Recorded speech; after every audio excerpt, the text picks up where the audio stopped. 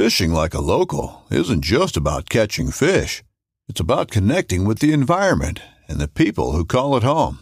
It's about hearing the stories and traditions that have been passed down for generations and sharing unforgettable moments with the people you meet along the way. Fishing like a local is having an experience that stays with you forever. And with Fishing Booker, you can experience it too, no matter where you are. Discover your next adventure on Fishing Booker. This upcoming concert season will be all about the boots, and Tecovas is your stop for the best in Western style. Tecovas has seasonal and limited edition offerings this spring and summer, including men's and women's boots, apparel, hats, bags, and more. All Tecovas boots are made by hand in a time-honored tradition with timeless styles that are always on trend. And Tecovas has first wear comfort with little to no break-in period. It's hard to find this level of comfort paired with this level of style. Stop by your local Tecovas store, have a complimentary drink or two, that's WCB style, and shop new styles. The smell of fresh leather and friendly staff are at your service. Many stores even have leather custom branding to make your boots truly personalized. And with regular live music and events, there's no in-store experience like it. If you can't make it into a store, just visit tecovas.com. That's TECOVAS.com. They offer free shipping on all boots, as well as free returns and exchanges, and ship right to your door. Go to tecovas.com and find your new favorite pair of boots today.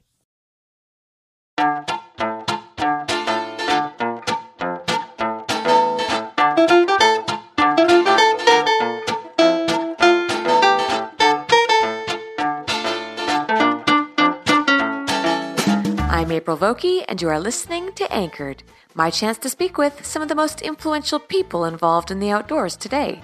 Join me as I sit down with my guests to learn more about their careers, opinions, history, relationships, and life both indoors and out. Rich Stuber is a native Montanan who worked in the inflatable business, specifically manufacturing Watermaster rafts, for years before eventually taking over the company. In this episode of Anchored, Rich and I sit down to discuss what to look for in an inflatable raft, how to make the most out of your time on the water, and more. If you haven't checked out our latest mini course on raft fishing with Yost Gladstone and Josh Ziegler, check it out at www.anchoredoutdoors.com. Okay, let's just dive right on in. So, okay. Where were you born and raised? Born and raised in Montana. Born in Great Falls, Montana. And then in 8th grade went to Red Lodge, Montana, and lived the mountain town life. So, yeah. So Montanan forever, which is awesome. I don't want to leave. I didn't know that you were originally from there. For some reason, I was thinking you were Midwest. No. Yeah, cool. No. No. No, I'm just kidding. What about hunting and fishing? How did that all enter your world? I'm assuming you hunt because I've seen a number of mounts now behind you in your office yesterday and in your home now. Mm-hmm. Yeah, my cheater mount, which is the Axis, and that's from Texas, so that's kind of a bit of a cheater. The rest are elsewhere. But I grew up hunting, grew up fishing, small kid. My dad did it. So every year that's what it was. Like age 12 was probably the biggest year you could graduate to, because that means you could enter the hunting world and actually fill a tag. So, and then fishing was what you did when it wasn't hunting season. So definitely grew up on the bobber side of it for the, the worm and lure side of it for most of it when I was really young. And then fly fishing came in more like in high school, then more so college, post-college. So.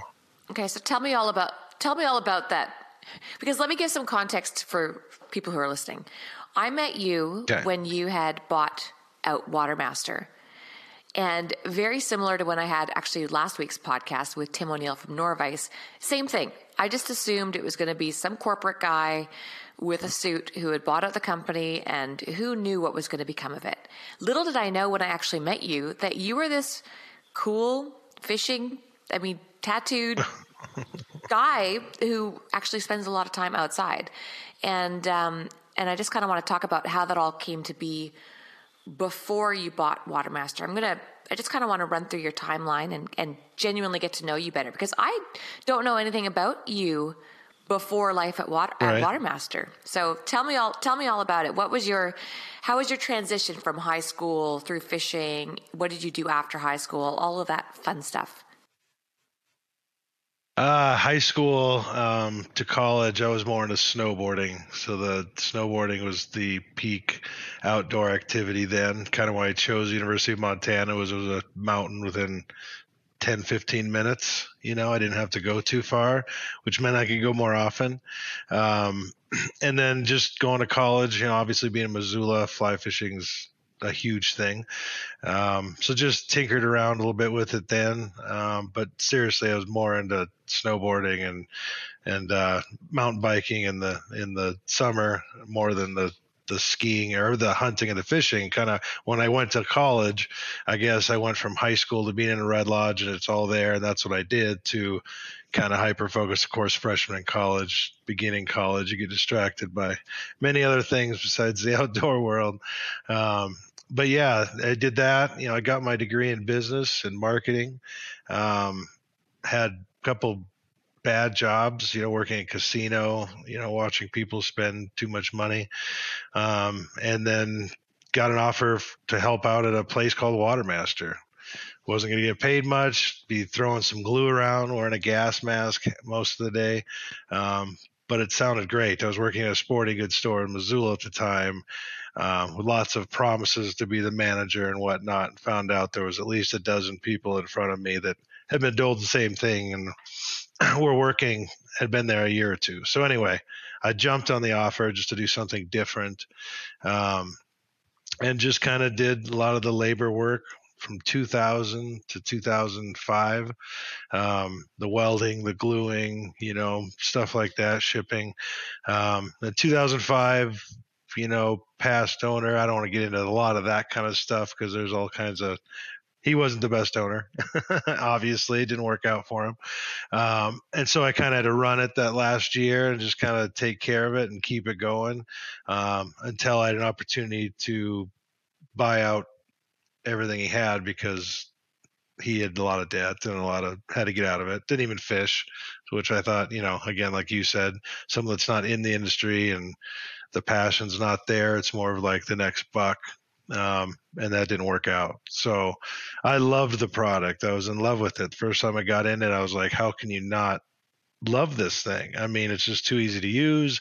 And the Bitterroot was right next to the shop. So that's the perfect river for it, where you can stand up and wade fish like every 5 feet. It's shallow enough to stand up and fish a riffle. So I was like, this is amazing.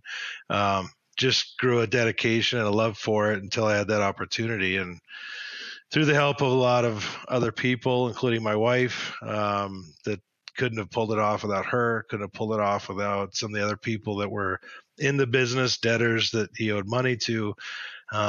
Everyone wanted to see me get a chance at it, and it worked out pretty well. So 2006 is when I started Big Sky Inflatables, home of the Watermaster. And it's just been growing ever since. Right. Okay. So when did Watermaster first come out prior to you? What year was it? So when the brand itself, like the boat, well, I mean, there's an older brand that came out in the late 90s or mid 90s, early 90s, I should say, early 90s, that had the original patent rights on it, Tote and Float. You might have heard of that. There's a little mini version, kind of the Grizzly. And then it became Watermaster and was in Missoula. There's multitude of stories between the owners and who owned it, who didn't. There's a couple versions that have since been put out, that are similar with those people. But the big difference, I think, was that we kept everything in-house, did the welding, and stuff like that, which I think is still kind of our big advantage. But yeah, it's a convoluted story. If you ask a bunch of different people, so-and-so owned it and so-and-so owned it. And I think a lot of people had their hands in it and did a lot of infighting, but it was a cool product is all I really cared about. And, I had a lot of years to see the business, see the customers, see how maybe it should be ran, definitely see how it shouldn't be ran. And then, gave me a good education both regards. Did you have to make any major changes in construction when you took over? Because I think I recall construction of the boat. Yeah, it would have been years ago. It would have been years ago. And I remember Nick Pujic saying something to me about the Watermaster. That's how I first heard about it. And there was something about the construction of the boat where Nick said, but there's this new owner and everything's headed in the right direction. And something had changed with the boat. And I swear we were talking about the boat itself, not marketing. Were there any major changes you made to the boat itself? Well, the big one was the Kodiak model coming out, but that was pre me owning it. And then we did do some, like we double reinforced the seam. So instead of just doing the 1-inch seam tape, we went to a 2-inch seam tape. We did start getting parts and pieces pre-cut manufactured for us, as opposed to a pair of scissors and an old, fabric cutter. So things got a little more cosmetically pretty once we got them together, because they were all, the parts were perfect circles and straight seam tape and all that kind of stuff. But that would be the only major change that we've done, besides obviously the Bruin, a new model coming out years later. But the Watermaster hasn't changed a lot. I mean, I think that's what a lot of people appreciate is next year they don't have to worry about the Z3000 coming out, and it's got bells and whistles, and of course it's better. We found something that really works. People really like it, and it just seems to just keep building it. Of course, if something comes up, a newfangled material that is bulletproof, we're going to look into it. But until then, we like what we're doing. Let's explain what it is for people listening who have no idea. And I will just say, as a quick little side note, I think it's really cool that Watermaster's found its own category. I mean, it's almost as if I get emails saying, hey, April, should I buy a drift boat, a raft, a pontoon boat, or a Watermaster, right? It's just its own brand that's taken on its whole own category. Why don't you explain first what it is, and I'll elaborate if I feel like anything needs to be. Oh, absolutely. Please do. Yeah. You have lots of experience. They're my favorite. And I just want to make it very clear for people listening. This is not like I don't do the whole paid thing where people pay me to come on the show and talk about their product. Rich and I have known each other for a long time. I am a mad believer in Watermaster. I own several and have put my friends and family in them. I put my daughter in them. As soon as she has got the ability to row a little more, she's going to be having her own Watermaster. I mean, I just can't say enough great things. Awesome. So your favorite pups? Oh, my dog. I mean, just everything. I put my life in it. It got me through. I don't even think you know this, but it got me through a major depression with my car accident. I mean, I'll tell you all about it. But first, for people who have no idea what it is, what is a Watermaster? So I will focus on the Kodiak and the Grizzly, the one persons, just because they are so unique to everything else. They're the one person raft that fits into a backpack. Start with that. So the whole thing fits into a backpack, the oars, the seat, the pump, the accessories, everything goes in a bag. So you can throw it in the trunk of your car, or you can fly with it. I check it all the time on commercial airlines and take it with me.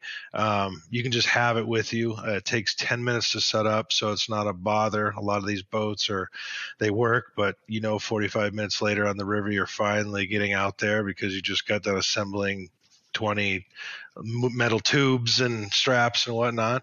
So they're super quick to assemble.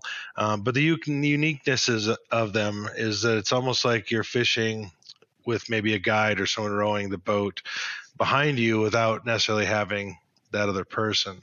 The ability to use fins and control the boat while you're floating.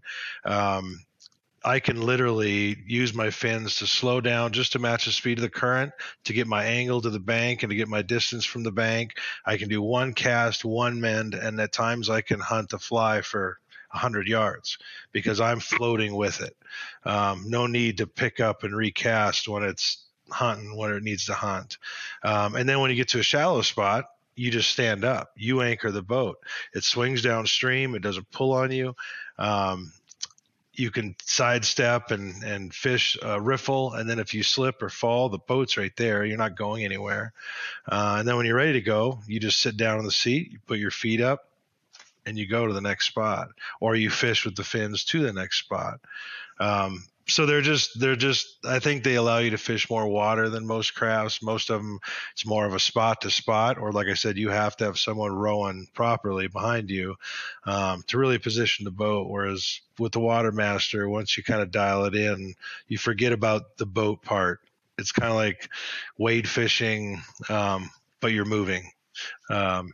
I tell people, and they're like, I'm a wade fisherman. I don't like to do a lot of floating. I'm like, yeah, but you can wade fish 8 miles or 6 miles, just wade fishing it and not necessarily float and fish. But boy, you can pick apart all this different water and not have to go just to your limits, how far you want to walk. Maybe that's a half mile upstream, and that's your day. Whereas in a Watermaster, you hop in at one bridge, have someone to pick you up, or a shuttle. That's the only thing that doesn't come with a Watermaster is a shuttle. So find a friend or a shuttle service and you'll be good. But and they're tough. I mean, they're tough enough to withstand a lot. I mean, I just had one turn 21 years old. It's the first one I ever built, actually, on the bottom of the welder. And I know that doesn't mean anything to anyone, but there's 2 people that it takes to weld boats together on a thermal welder, and the bottom position's the more important one, the one that you can totally mess up a boat in seconds and waste a lot of money and time. And that was the first one I was allowed to go to the bottom of the welder and weld. So it's not as pretty, not even close to what they are now, but it's still floating. And unless I'm doing video or something, I take that, because that's the Mojo boat. But so they're long lasting. You get an investment, lasts a long time. Tough, stable.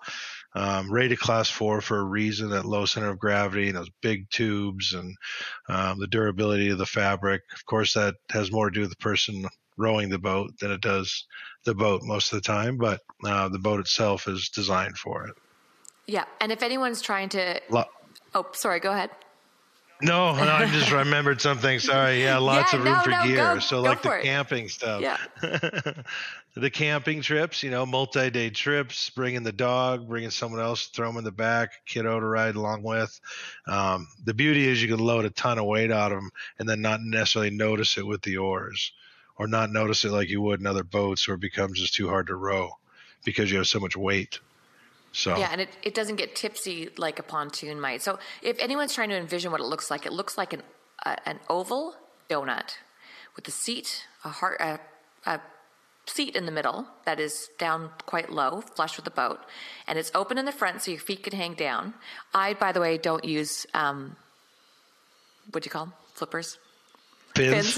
That sounds a lot better. I don't use fins. You should. Maybe I should. I just have never done it before. But I just put my feet up on the strap, and then there's the back behind me is solid. So that's where you can put your buddy, your boat. I did all my 7-day camp trips on the Dean with all of my gear packed on the back. I couldn't believe how much stuff I could fit on the back of that boat. I mean, I've got pictures. You can see the gears up behind my head. Oh, yeah. It's all strapped in. And what I love about it is, for me, it actually becomes a part of me when fishing. It's as important to me as my rod is. So I will go down the river and see a big rock in the middle of the river, and I'll be able to tell that on either side there's a big trough of water, and I'll just stand up in the middle of the river on a rock with the Watermaster around my legs. And obviously that would be suicide if I didn't have the Watermaster around me. Right. And I just fish both sides. And then if I were to slip, which I haven't, knock on wood, I would just slip back into my boat. When I'm done fishing both sides, I just sit back down and go. But I had fished in a pontoon boat before I got my first Watermaster. And it was a little intimidating for a number of reasons for me, but mostly just having the open front. You'd see a boulder coming in, and as a new rower, that would really intimidate me, that this boulder could essentially get stuck in the middle of my boat and, flip me. But with the Watermaster, especially as a new rower at the time, I could just literally bounce off rocks. And I don't know if that is a responsible thing to say to people, because I don't want people playing like bumper rocks in right. rapids, but you really do. You have the ability to just bump off of a rock if push comes to shove. So a number of reasons, but I don't know if you know this. So I had a really bad car accident in 2008, And so that fall, I had just gotten my Moon boot off my foot. And I took my Watermaster. It was before I had my dog. Yes, it was before Colby. I took my Watermaster up to the Bulkley, and it was just going to be a bum for, I think I was going to go for a week, but I ended up staying 6 weeks and was like playing poker to trading flies to win canned soup, so I had enough food to make it through. And I would put my bad foot, because it was a totally rebuilt foot, I'd put my knee up, and then I wouldn't get out of my boat and wade down. Obviously, that would have been silly. So I would just put my leg up and then make my cast and fish, and then I hope that you can envision this, take my good foot up and then just float down a couple steps. Put my good foot down, get sturdy, bad foot's up the whole time, make my cast, ready to move down a few steps, lift up, float, do it again. So it really it got me through having that Watermaster. I was able to go on this epic, life-changing trip as a young woman, even though my foot was full of plates and pins. So it was, Wow. And then that's awesome. And then getting Colby, the next best big thing in my life, and being able to take him. And I remember him being a puppy, and he would walk circles around me on the Watermaster. And I just lay on my oars and launch him off to teach him a lesson. And he became part of that Watermaster. And he would be kind of my anchor. You know, I'd leave it on shore and he'd sleep on the boat. I knew that the boat wasn't going to go anywhere. And I have so many memories of that Watermaster, Rich. I cannot even begin to tell you what it's done. Then we flew them down here. So we've now got them here in Australia. And we use them in lakes. We use them in rivers. I'm not keen or game to take them in the ocean yet because I think a shark might eat me down here. But I don't blame you.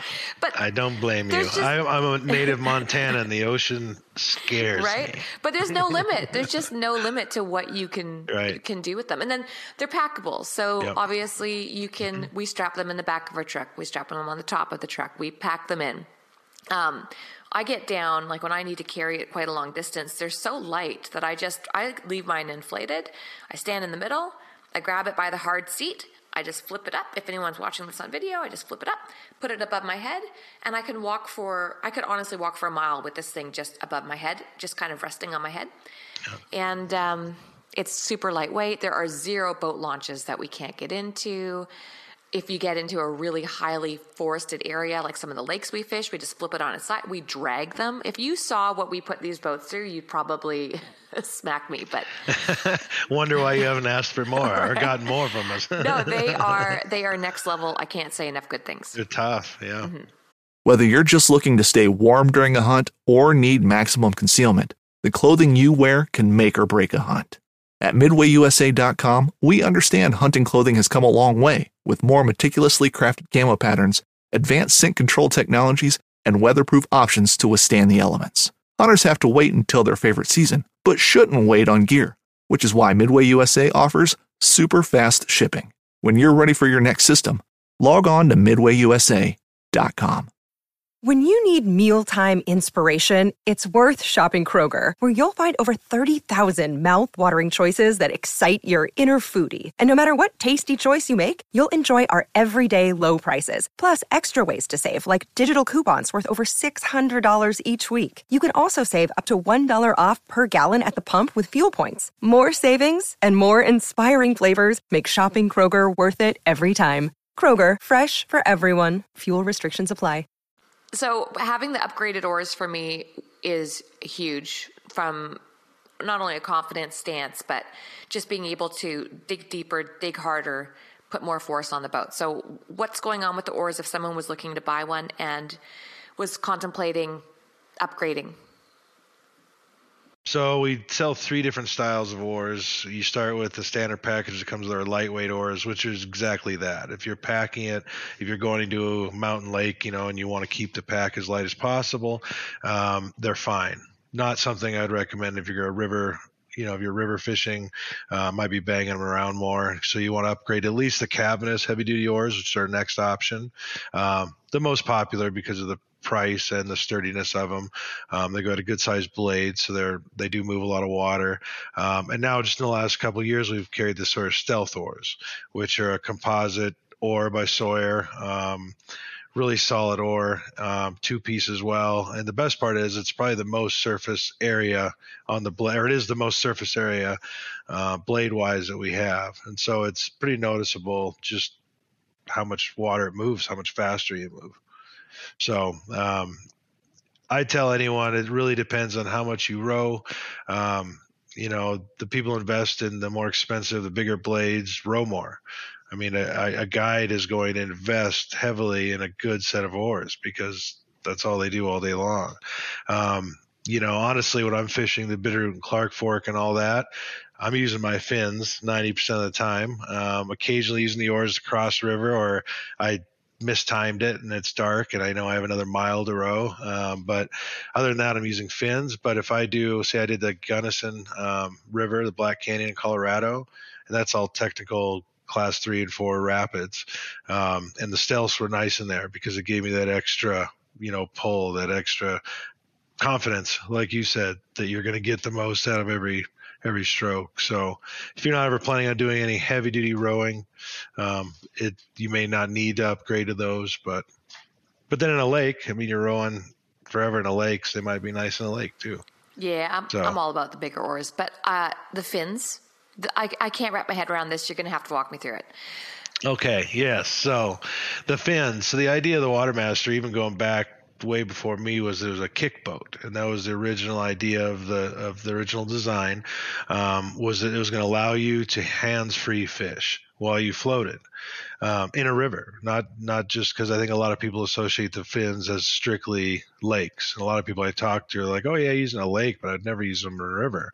And I'm like, in a lake's fine. Honestly, I don't use them in a lake much except for just positioning, because I'm going to use oars if I'm going to move any kind of significant distance. I'm rowing. I'm not using fins. Fins are just going to maybe fight the wind.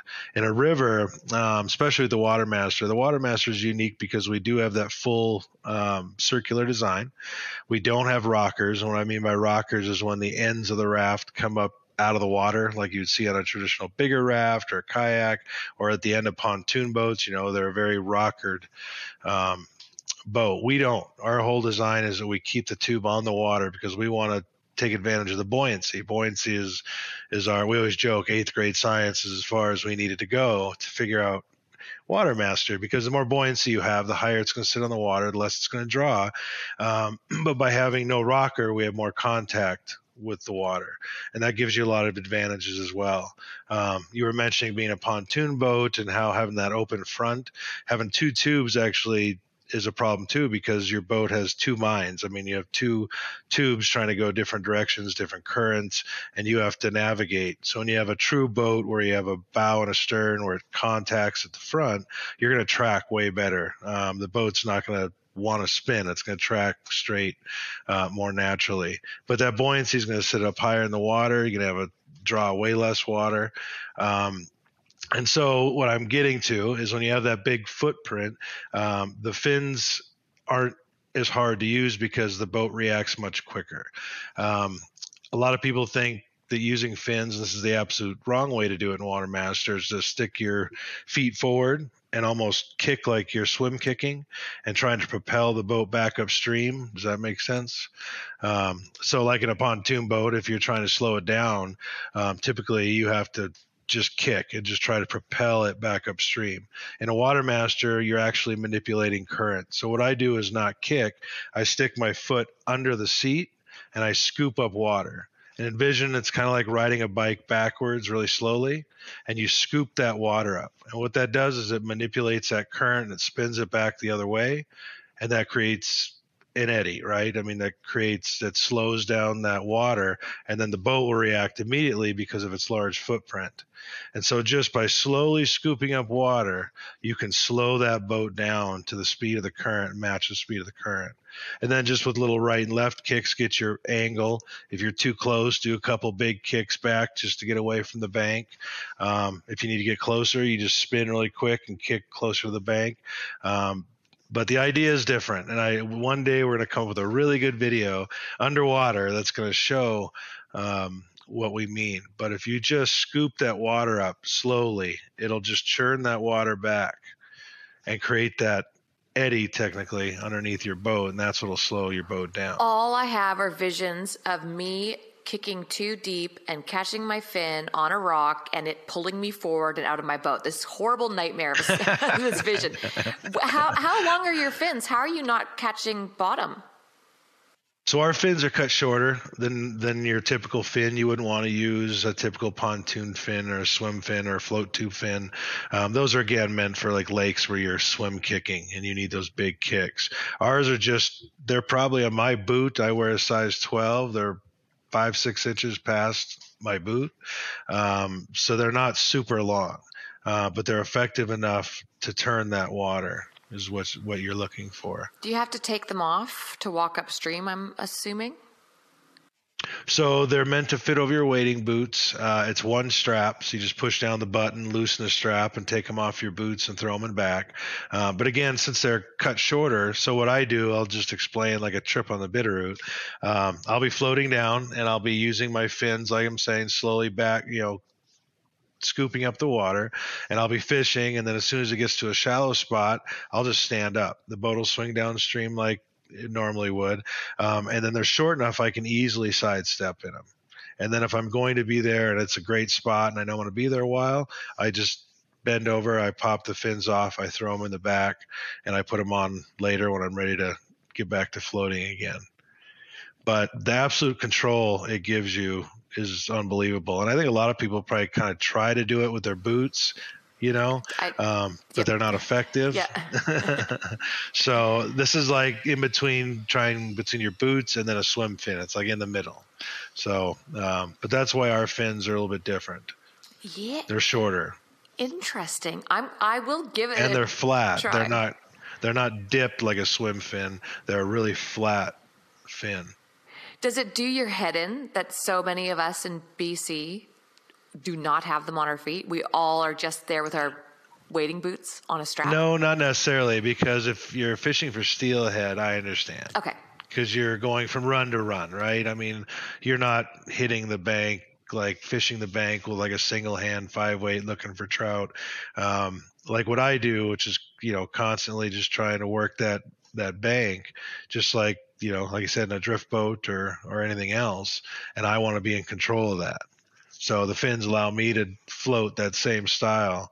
And again, I can kick hard enough to almost come to a stop in current.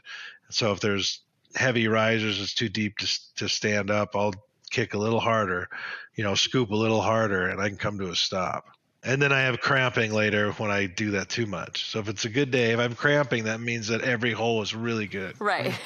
Have you figured out a way yet for us to be able to stand in the middle up to our waist, make a long cast, strip all that line in, and not get tangled? The lifelong fly fishing question. Yeah. How not to get that fly line tangled on everything in sight. Because I would do it with Colby. I'd have him there, and obviously, like you said, it would swing. And so I've tried with just letting it dangle in the water, but it's too much line because I'm throwing long spay casts. And right. So right. that won't work. So then I tried just putting it in the seat, but then it starts to fall off and go under the boat. Then I would try throwing it on Colby, which was always cute. But I was just wondering if I've missed something, because it's been so long and I've been so happy just with the old tried, tested, true. I don't know if there's been any improvements with accessories. Is there some sort of netting or something, some attachment that you've come up with yet, or might? Well, we have a stripping apron, but it is for sitting. So I don't know how. I should probably let you check one out, because the nice thing about our stripping apron is it's got a bungee cord. So you could have it in front of you and you could still stand up. And then that would give a netting that would close that area off in between. That might be work. I'm going to have to get you one, because it would close that area off in between the front area. There'd only be a small section up front, way far, in front of the net, that it would fall into. I'd have to almost see you stripping that line to see where it's going. But yeah. The stripping apron works great when you're sitting in the boat and you're stripping, into your lap. And again, a bungee, so you could easily stand up and it'd probably do the same thing. Yeah, I'm just thinking, because one of my favorite parts about Watermaster are all the fun accessories that you can get with it. I bet you could have some sort of an apron that you just flip over, like a bit of netting that just sits out, and floats, and you could probably just I'll get a video and I'll show you what I've been up to. Yeah. As far as accessories, you know, the other accessory I would like, this is me, I feel like I'm talking to Santa Claus with a wish list here. Have you thought about putting on some sort of a mount where we can put crazy lights on the front of our Watermasters for at night? A mount? Because they've got this new flashlight that you can see, I swear, a country mile away with. It's the world's brightest flashlight. And I was thinking it would be so cool to not have to stress out about rolling back in the dark and just mount it on the front of my Watermaster and go. Yeah. The headlight. Yeah. I like it. Yeah. We always use headlamps, but they aren't quite as effective as you'd like. The only thing I can think of off the top of my head is, I don't know if you've seen Scotty, the Scotty Rod Holder Company. Yeah. Scotty makes a pad that you can glue to the boat. Oh, okay. And then you can attach any of their mounts to it. So I don't know if there's one that would work for that. Cool, yeah. But any of the Scotty stuff, I mean, they make a million different connections. But there's an actual pad that you can glue. You could easily glue right to the top, right in the center. And I know people use them for fish finders. Some people like the Scotty anchor system for lakes. Our anchor system's awesome, but it's definitely heavy duty. It's for being able to anchor up in rivers and that kind of stuff. Right. So I'll have a look. What other accessories are there? Just while I've got you here and I'm talking about the product. Well, the nice thing is you can kind of change the boat up depending on what you're using it for. Like I mentioned, we have the anchor system. You can put a motor mount attachment on the end of that and throw a little electric motor on it, which is cool. Super fun, especially in a lake. No more rowing. You don't have to worry about what oars you have. And then we have the boat bottom, which is a fairly new accessory. It's been out a few years now, but it's become quite popular. And that fits on the boat and actually changes it from a kick boat into an actual raft. Excuse me. So it allows you to stand up and do some sight casting in a lake. It allows you to bring extra gear. Got some great people that bring their pups as well. You've probably seen some of the stuff out there on social media. So the bottom has been very popular. For me, it's awesome. I have 2 5-year-old twin boys that are not ready for a Watermaster yet. And the bottom lets me throw them right in front, and they can hang out in the boat.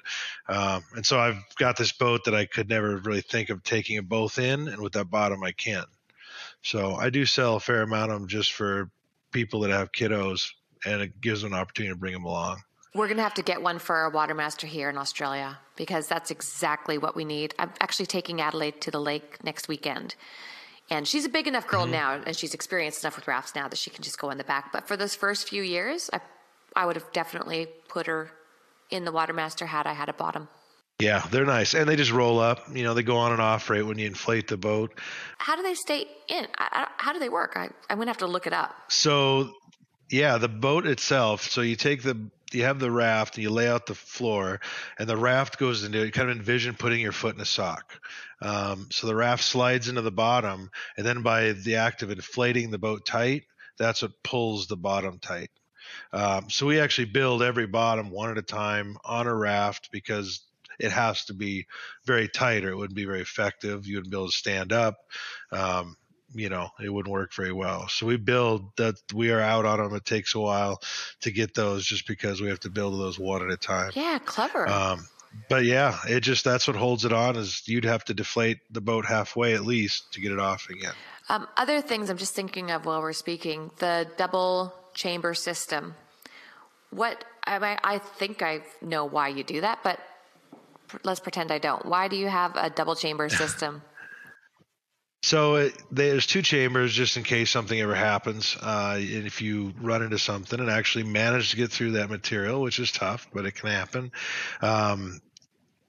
It allows the back half or the front half, the opposite side, to stay inflated. So you don't have the whole raft go down if something happens. And what's nice about the Watermaster is we divide ours into front and back, and we divide it directly in the middle. So if something does happen and you lose that front chamber, you run into a boulder with a metal spike on it and you tear a hole in your boat, you're still going to have the whole back of that boat, which honestly is similar to a lot of little U-boat that are out there. I mean, you could row to the shore, you could deal with the hole. Worst case, you could probably even manage to get off, float out if you had to. So you don't lose like a left side or a right side where it, yes, leaves you something inflated to hold on to, but nothing actually functioning that you could get off the water with. Like a pontoon boat's a great example. You have two pontoons with the metal frame. If one of those goes down, the other one isn't going to be very effective. I mean, it's strapped to a frame and a dead pontoon so just safety, the biggest reason for sure. Speaking of safety, what is the class rating on these? So we rate them at class 4. The Kodiak and Grizzly were rated many years ago, mid 2000s, by a fishing guide out of Colorado, a whitewater guy. And classifications, as you know, are subjective. I don't know if anyone actually reads the because it can change. You can go to somewhere that doesn't have very big rapids, but because it's a straight canyon wall, and the fact that if something does happen, you can't get out to get help, that can make it a class 4. Whereas if that same river, same rapid was right along a highway with houses everywhere, that may only be a 3. So a lot of things go into classification. So 4 for us obviously is the highest we would ever go, just to be responsible. Even people have taken it down bigger. Experts could take a Watermaster, I imagine, down some pretty insane stuff, but that's more of the person on the oars. So, but the rating definitely came from experts, one in particular that rated it that had a lot of confidence in, and he ran some really big stuff to test it out. So, and it's boiled down to stability, durability. You got to have a durable boat or it can't be rated. It's got to be able to take some punishment. It's got to be able to absorb an accident, and not necessarily get you in trouble just because the material can't hold up. Stability is huge. If the boat's not very stable, obviously you're going to get, in trouble faster. So all that comes into play. But the Watermasters, the stability and durability of them, as long as you can, we always say, keep them straight, the boat will make it through. Yeah, absolutely. Talk to me about pontoon boats, because you're an honest guy. There are going to be people who prefer pontoon boats. I am not that person, so I don't even know what to ask you about it. But I will ask, are there any benefits to having a pontoon boat? And also on top of that question, what is the biggest obstacle that you find yourself hitting with pontoon lovers? Well, I'll start by saying I think there's a major trend away from pontoon boats. Most of my competitors that once used to look at me sideways at the trade shows 15 plus years ago because I had this frameless boat and they all had pontoon boats. Now, if you go to the shows, they have one pontoon boat and 6 frameless designs. So I do think the traditional framed pontoon boat is kind of losing its luster. People are figuring out there's other better ways to do it. When it comes to advantages, honestly, they're heavier, they're hard to control, they're hard to set up. They're not as safe because they set you up too high. Your center of gravity compared to the width of the boat generally isn't very good, so that just makes you more unstable. A lot of them are nowadays. A lot of them are just, bladdered pontoons. You can't really get a heavy duty welded pontoon, so you have to kind of sacrifice quality in the pontoon now, because most of them I think are bladdered, zippers and that kind of stuff. But when they came out, they're a great idea because it was a great way to let one person be in a boat and have it be semi-compact, and you had to have something to hold the 2 pontoons together and give you a place to sit, and that's why the frame was necessary. But like I said, I think we've come out with something a long time ago that's, I think, changed the industry a little bit, whether it's us solely or not. I do notice now that frameless is becoming most of the boats out there. But what is an advantage to them? There's got to be one. What of a pontoon boat? What about, here's what I've heard. What about that you can cut through water faster in a pontoon boat because it takes up less water surface or surface area? So that I do hear that a lot, that they're faster to row. Is that what you're saying, basically? I go back to the same thing I was saying earlier about buoyancy. So when you have a raft, let's compare apples to apples to be fair. A 9-foot pontoon boat versus the Kodiak, which is 8 feet 10 inches. You're going to have, because it's a rocker design on a pontoon boat, let's say that 9-foot pontoon boat, let's be generous, say 6 feet of it are touching the water. Because the ends are coming up out of the water, you're not getting all 9 feet. Generally, it's less than that. So 5 to 6 feet, a total of 10 to 12 feet of tube touching the water. So unless those tubes are absolutely massive, you're not going to get anywhere near the buoyancy that you would out of a completely full circle 9-foot boat. So you're talking almost 20 feet of tube touching the water. And generally our tubes are bigger than the pontoon boats anyway. But even if they're the same size, you're doubling at least the amount of buoyancy on the water. And then with the pontoon boat, you have weight because of the frame added to it. And so you're going to have more weight, less buoyancy, which means you're going to draw more water. So while they don't have the push of a closed bow, they push a lot more water in draw. Does that make sense? Mm-hmm. Yep, I'd love to run it. Because if you have 9-foot pontoon boat versus the Kodiak, the Kodiak you will see is going to be drawing 3 inches. The pontoon will be drawing 5 or 6. And that has a lot to do with it. So I've raced. I was going to ask you, have you tested this? We have. Whenever I'm in a lake and there's someone out there fishing, I'm like, let's go, let's race.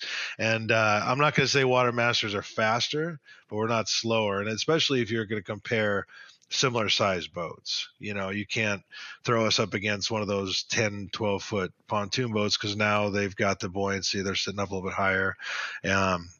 And again, without that closed bow, you're going to have less push, naturally. But we make up for it. Even on the Kodiak, the biggest tube on the whole boat is right at the point. So the tube gets bigger until it gets to the point of the boat on either end, actually, so you can support weight on the back and then for the front so that it keeps the front end higher. And then in whitewater, if you think about it, if you did like a little bit of a drop off or something going through a rapid, just like as a kid holding the beach ball in the pool underwater and letting it go and it shoots out. I would rather have that big tube get down in there quickly without having a rocker, because that means now your boat's a 45-degree angle before you've even made contact. Does that make sense? Yeah. I'm just listening to it all. So that tube's going to come shooting out. You're going to have that buoyancy that as soon as it gets down there, all it's going to want to do is come back out. And so even in whitewater, it can have some real benefits getting the front of your boat back up out of the water. What are the other pushbacks that you hear or, other questions that you're asked often? Price. Yeah, right. So because are they more expensive than pontoon boats?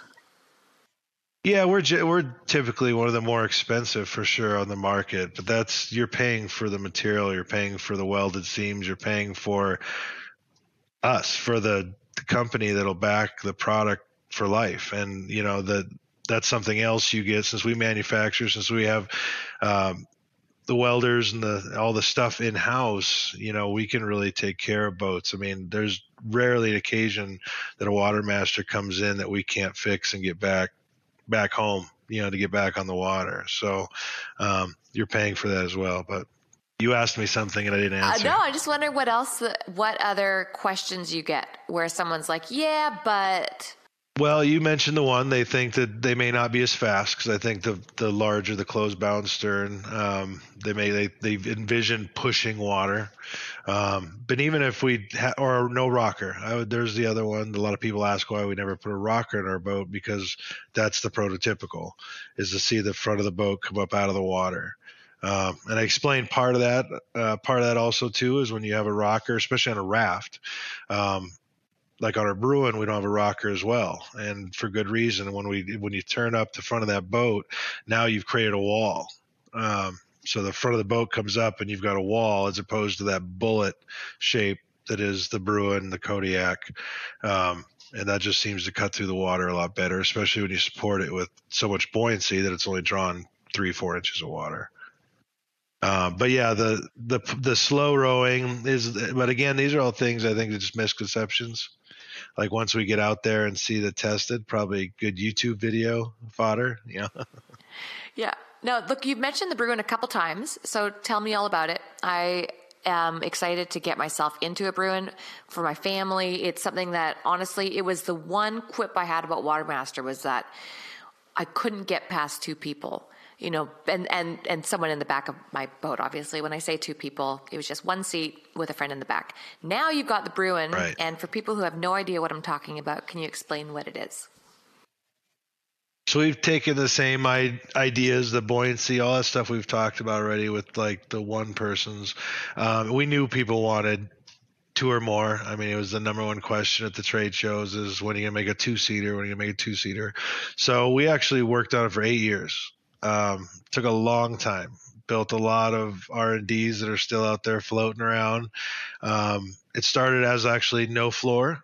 It was more of like a cat style frame, you know, open floor, but enclosed design, which worked great. It was a great boat, but the floor was key. Like being able to have a floor and have it be self-bailing, we knew was kind of the key. So we kept working on that, kept dialing it in, got the drop stitch floor figured out, and finally were able to release it. So the Bruin is lightweight. I mean, the frame, raft, and oars comes in around 125, 130 pounds, depending on like what oars you pick. The raft itself is only 59 pounds with the floor in it. So it's easy for two people to get to the water, to get it on the truck, on the trailer, on top of the car. It's easy for two people. Everything that we did when we designed it was like, if two people can't deal with it, then we have to change something. And that's kind of funny because you'll see on our site that we have the 3-seater, which is just simply adding a third seat to the very back. And that was more customers finding out how well that worked and us adding that component. Because of the design of the boat, again, we don't have rockers and we have the biggest tubes on the ends. So it supports the weight in the very back, just like it would the person standing in the front fishing. So the boat is awesome. It's a sports car. If you've ever rode a drift boat or a 12-foot, 13-foot raft, it is a sports car. You will be shocked at how fast it reacts, how quick it rows. I had a guide tell me he got into it and he's been guiding for many, many years. And he said it was like switching from a dump truck to a sports car, like to just the maneuverability of it. It's smaller. It's 5 feet wide, so it still fits in the back of most trucks, 11.5 feet long, but you can shorten that up because we do the same baffle system where we do front to back, even though there's 4 as opposed to 2.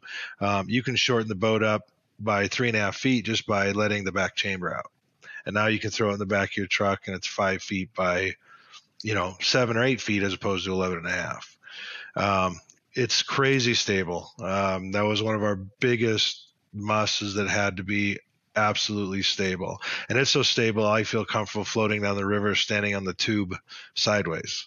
It's like a dock, you can walk around it. It's comfortable.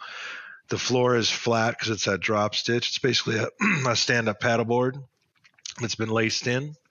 So it's really easy to walk around on.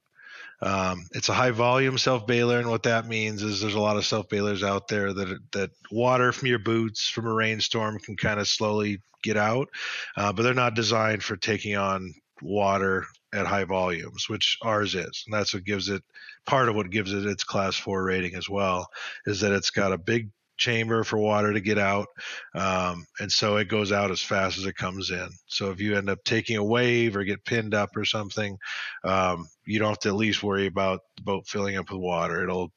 It'll keep flowing through. We even have a suspension system we've just come out with for it that is a strap system that pulls the floor up into its highest position. It doesn't allow it to ever move, so you stay dry as a bone. It doesn't let that floor to go below the water line. You can load coolers and gear and all that and not have to worry about pushing that floor down. So that's pretty cool. That's kind of unique as well. But we wanted to offer something for 2 people, 3 people now. We don't want to go any bigger because we know that there's rafts and there's a million things once you go to the big world. But portability is kind of our niche.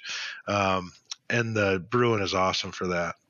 I mean, the Bitterroot River is full of back channels, and all you have to do is pull over, each grab a side, run across maybe 50, 60, 70 yards of gravel bar, drop it in a back channel, float, hook into some big browns, and then once you run into a big log and there's no getting by, you pick it up and you go back to the main channel.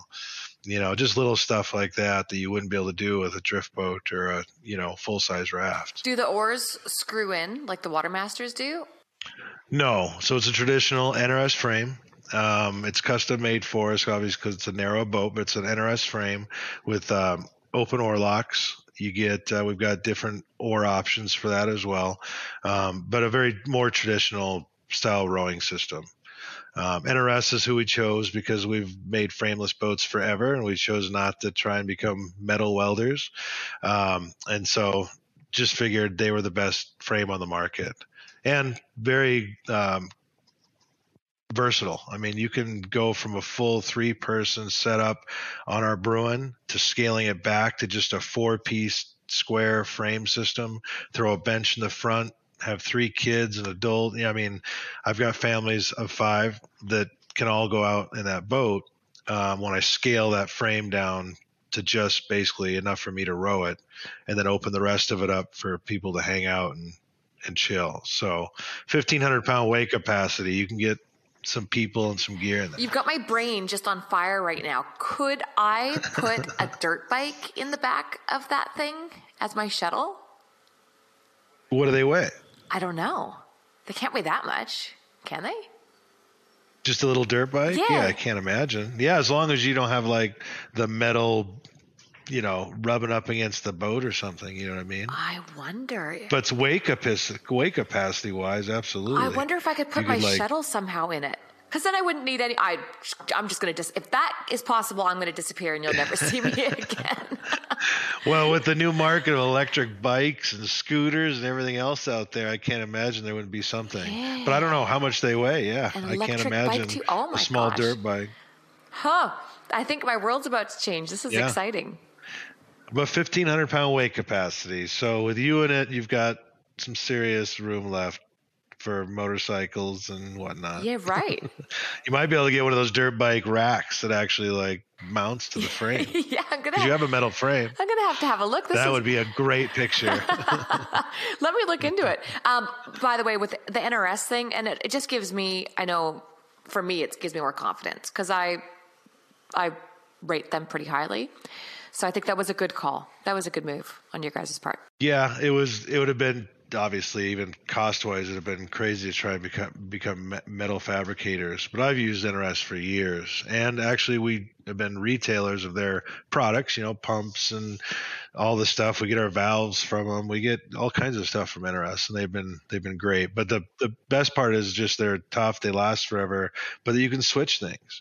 Like a lot of our competitors, if me and you switch rowing and my legs are longer or whatever, you can't move that foot bar because most of those are, as is. Whereas on an NRS, you loosen 4 nuts really quick, slide it back, tighten it, go. Everything can be on the fly as well. I did tell you the Bruin, you can put a motor on it, right? Yeah, so what kind of motor on it?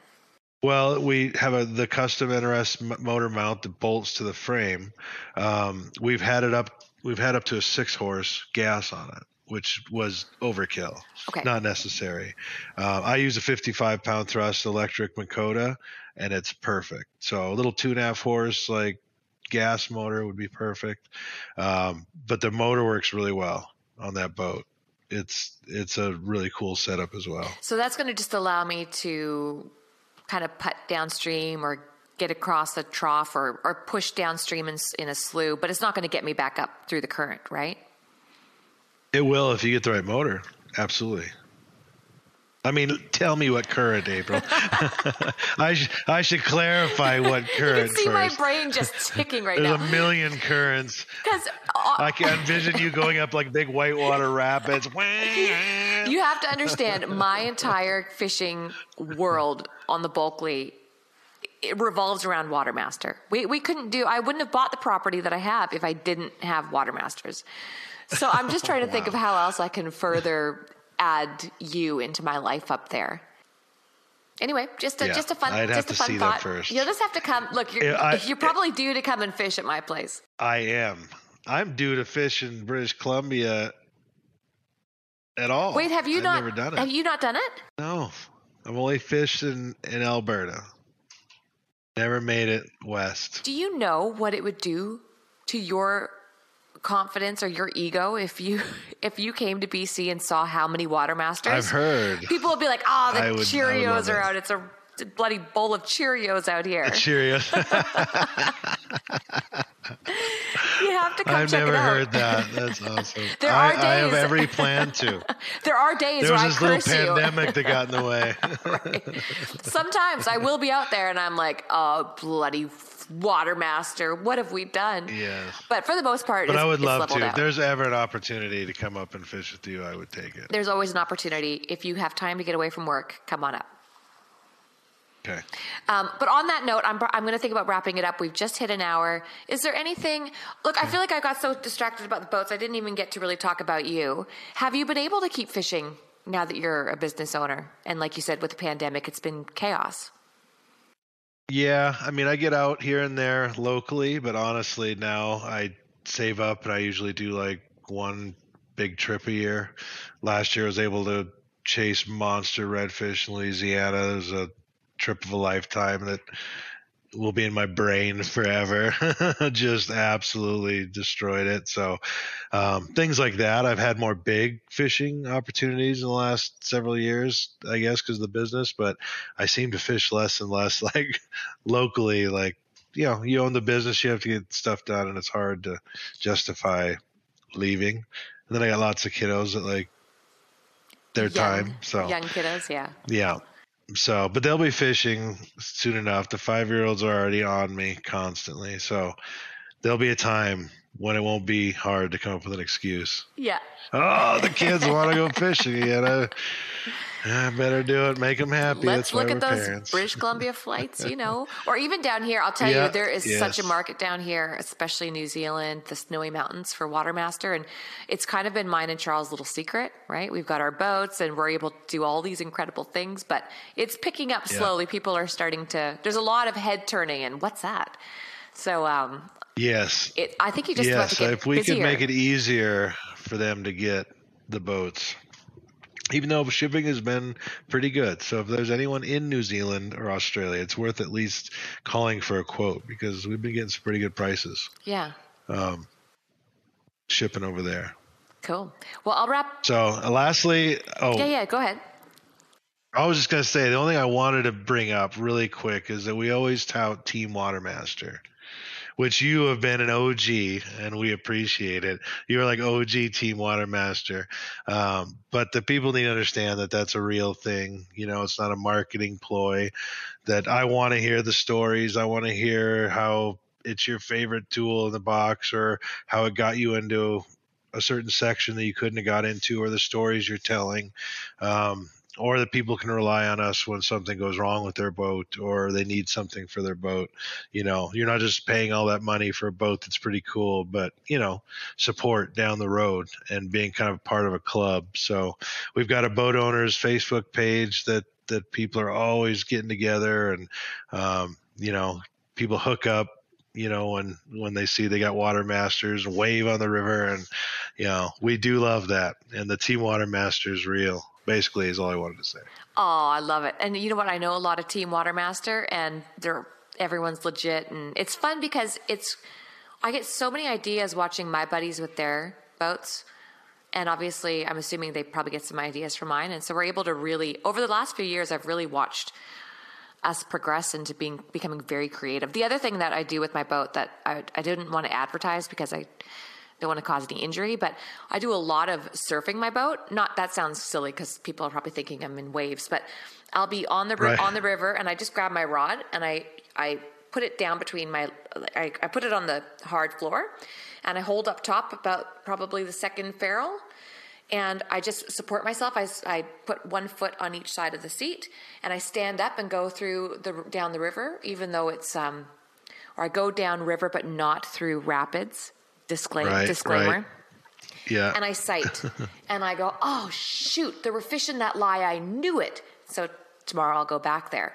Or I'll have a buddy, Ro or Charles will sometimes help me to see in a lake if in the back corner there's some carp over there. So we do a lot of standing up and looking is another advantage. And I wouldn't have been comfortable doing that in a pontoon boat, obviously.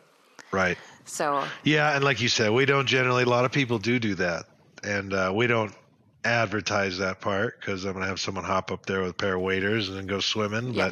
But it is super stable. I mean, it's definitely nice for that. So just having the Bruin's going to be like a huge version of that. Oh, I can't wait. Well, I'll keep you posted. I'll keep everyone posted. All right. Well, before we wrap it up, is there anything else that you wanted to add or ask me, or is that us? I think that's it. I'm excited to see what you think of the Bruin. Yeah, well, I'll do a review. It's been a while since I've been able to get you something new. I'm excited. And look, everyone knows I'm honest. Yeah. I'll do a review and we'll just roll from there. And I'll post it. I'm finally getting back in this whole YouTube thing. So I'll be posting a bunch of stuff up on there. And I'll do a whole video rundown. Oh, my gosh. I'll do my first ever unboxing. That sounds ridiculous. Unboxing. But I've never done it. I always watch these unboxing videos. And I always think they're kind of lame. What's unboxing? It's like when you get your product and you unwrap it, you start from the beginning. But in this case, for people to watch. Yeah, in this case, I think it's really fitting. Cool. I feel like it's on brand. I'm happy. That would be awesome. Yeah. Yeah, that would be cool. Awesome. It's going to be a few boxes. Right. Have some room. Set the camera up way back. I'll be in camp. All right. Yeah. Lock me into that. I'll do that. If anyone has questions, Rich, where can they reach you? So you can get us at info@bigskyinflatables.com. Check out our website, bigskyinflatables.com. And of course, 800-239-RAFT. Oh, perfect. They can call. Oh, there you go. I thought the companies who allowed phone calls were gone. So that's great. Actually, we prefer phone calls. Really? Yes. I'm much better at talking on the phone and walking someone through something than trying to write out an email. So anyone should feel comfortable calling us. We do not mind. Oh, that's great. Okay. Well, I'll link all this up. I'll post all this up. Thank you so much. Okay. And I'm excited to catch up again soon. And that concludes this episode of Anchored. Thank you for listening. Tune in next week when I sit down with Enrico Puglisi.